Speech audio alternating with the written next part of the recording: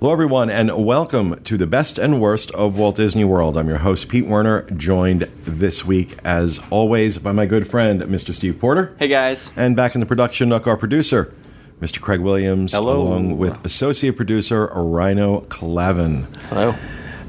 And this week we have a topic which I'm sure is going to generate plenty of discussion. It's what we're going for. So we've decided to do the top 5 worst types of guests at Walt Disney World. And Steve and I had a good time coming up with this list. And this is in no particular order here. They're all bad. They're all bad. I can't judge one over the other because they all suck. But what's number 5 on the list, Steve? Okay, it's not what you think, but flashers. Not flashers as in that kind of flashers. Flash photography flashers. Those who take flash photography on dark rides especially are bad. Those are the ones where it specifically says no flash photography, but that rule does not apply to them. Yeah. So the rest of us have to have an epileptic seizure because they're flashing away their cameras in rides where it's really dark, and it ruins it for everyone. Mm-hmm. And again, a lot of these things are, there's a thread running through all of these called selfish. This attitude that we're the only ones in the park and nobody else matters, and that attitude that people have, I paid a lot of money to be here. Well, so did everyone else. You're no more important than the guy next to you. And it's one of the things that if you spend any time in a theme park, you spend any time in a crowd anywhere, you kind of get to see where civility and just basic decency kind of goes out the window with some people. You know what? For every one of these people, I want to say this up front, for every one of these people, there are 100 that are wonderful. Unfortunately, one bad apple spoils the bunch sometimes, and certainly that's the case when you have the flasher, somebody who's taking those pictures in dark rides. It's especially stupid on a lot of these dark rides because they're not meant to have light on them. Like Pirates, for example, when you take a flash it shows some background stuff, or the flash hits areas that's not supposed to be exposed to light, and you get a picture with weird stuff in the picture anyways. Just doesn't make sense. Now, does this include the people who are watching fireworks and just leave their flash on even though they're taking video of it? Well, we can certainly... Well, see, that's not as annoying because... I think it's bad, too. It might be worse, because when you have that on, it's just everyone's like looking in the same direction as that's pointed. Can I ask a question? Why does doing anything? Why does the Nook look like it was lit by Ed Wood? Because it was. I mean, Rhino has this whole Phantom of the Opera thing going on, and Craig is practically in the shadows, in the dark. It's shots set up for the different schemes for the other shows right now. Okay. But, all right. Well, I mean, we can clump those people in, the fireworks people, but... Yeah, the flashers certainly make our list. What's number 4, Steve? Number 4, we have I cannot talk today. The stream strollers, not the steam rollers. The steam strollers. Yeah. These are the people that take their strollers with their children, usually that are 14 years old, in them, and just barrel through crowds. Like they're just going to knock everyone out of their way. Hitting ankles. In fact, this happened to my wife when she was just my girlfriend. They hit the back of her ankles. She was less important then? No, she was still very important. But it hit the back of her ankles so hard that her ankle was bleeding. You will find these people in first aid all the time with the ankle injuries from strollers. And it's not as though it's not bad enough that you get nailed by one of these things, the people doing it almost never say, "Oh my God, I'm so sorry." They just keep going. They keep going. They just keep going. And look, I understand we got to have strollers in the parks. It's a necessary thing. You got to have them. But you know what? You're not the only person there.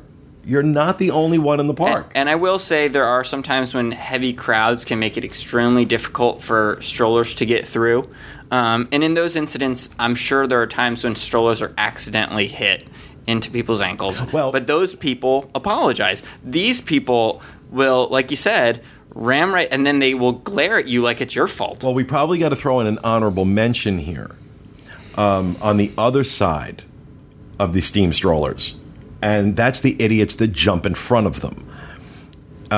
And I've seen this, when my mom would be in the park and we'd have a wheelchair. The people that jump in front of the wheelchair and then get hit and act like you did something. Well, no, I was going, you jumped in front of me. I'm not trying to hit you. I'm trying to be really mindful of that. And certainly if I knock into somebody accidentally, I'm going to apologize. But don't jump in front of a stroller or a wheelchair either. So there's an honorable mention to be made on the other side of that. What's next on the list? This is your word, not mine, but the parade douches. I'm from New Jersey. That's not a word. It's a comma. But yeah, these are the people that you find your perfect spot for the parade. You set up. You get there early. Yep. You're good and early. Get your spot on the parade route. Waiting there for 30 minutes to an hour, and suddenly, right before the parade starts, you have a big family of 4 or whatever that just sits right in front of you, or tries to work their way in front. Yeah, or nudge in a spot that really does not have room for more than maybe a 2-year-old, but it's a 40-year-old husky guy. It's just the worst. There's another version of the parade douche, and those are the people that will not let children stand in front of them. Agreed. Now, let's say you got to this spot in this space, and you early, and you scoped it out, and you've been sitting there patiently waiting for the parade, and the family of parade douches come up, and they're trying to get in, and they have little kids. You know what? This is what I do. I turn around and say, your children can stand in front of me. You stay there. And that is what you should do. I don't need to block a child. The child standing in front of me certainly is not going to affect my ability to enjoy a parade. The whole family standing in front of me is a little different when I've been staking out the spot. So again, there's room for this on both sides. And again, it's just about being mindful of your fellow guests. Yes, the children are not to blame because their parents are idiots who don't plan for the parade or think they can just arrive 5 minutes before and watch it from wherever they want. Children aren't to blame for that. So I always try and, make a little space. And if your kids want to stand up here, by all means. Agreed. Number 2, we have the row hog. And this is essentially the person that goes into a big theater and they only go halfway down the row. I will say there are times when people can be smart about this. If you're there on a not busy day at all, you can kind of gauge how many people are coming in the theater and maybe find a seat that you don't have to go all the way down, maybe go 75% Let's just explain this a little bit to those who may not be familiar. Normally, when you go into a theater-based attraction, a theater-type attraction, they will tell you, move all the way to the end of the row.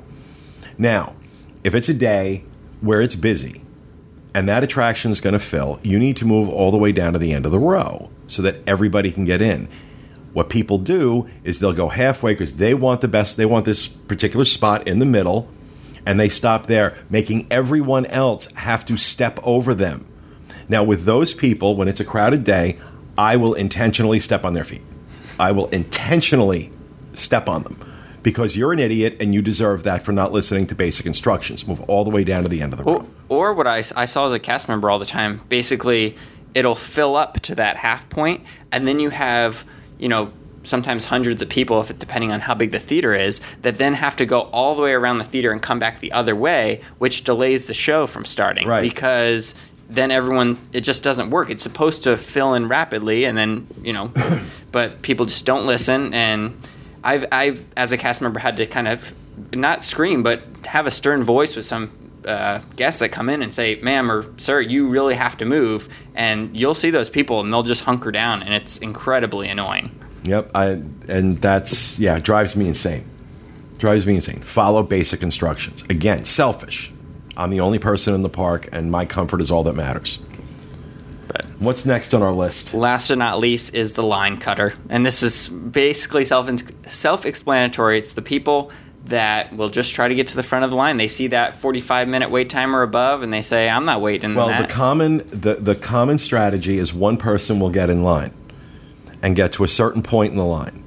And then all of a sudden, 10 members of their family or 10 of their friends come cutting through the line to join them.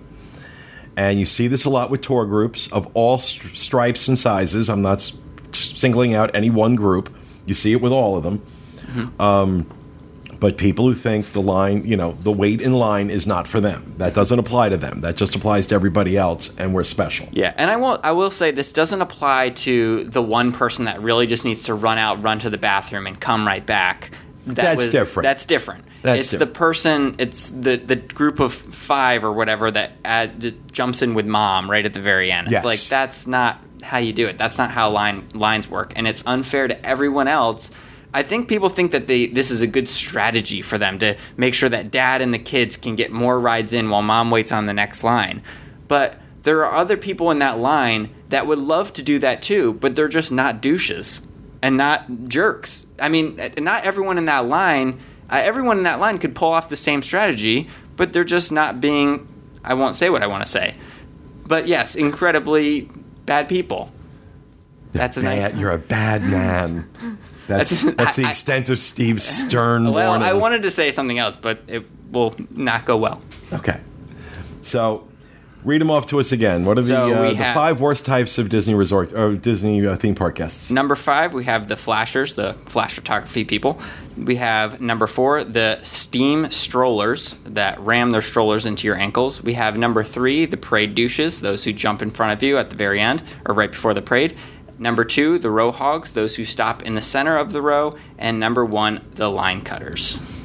And there you have it. That's our opinion of the 5 worst types of guests at Walt Disney World. And that will do it for this episode. We hope you enjoyed it. Join us again next week for another edition of the best and worst of Walt Disney World. Have a great day, everybody.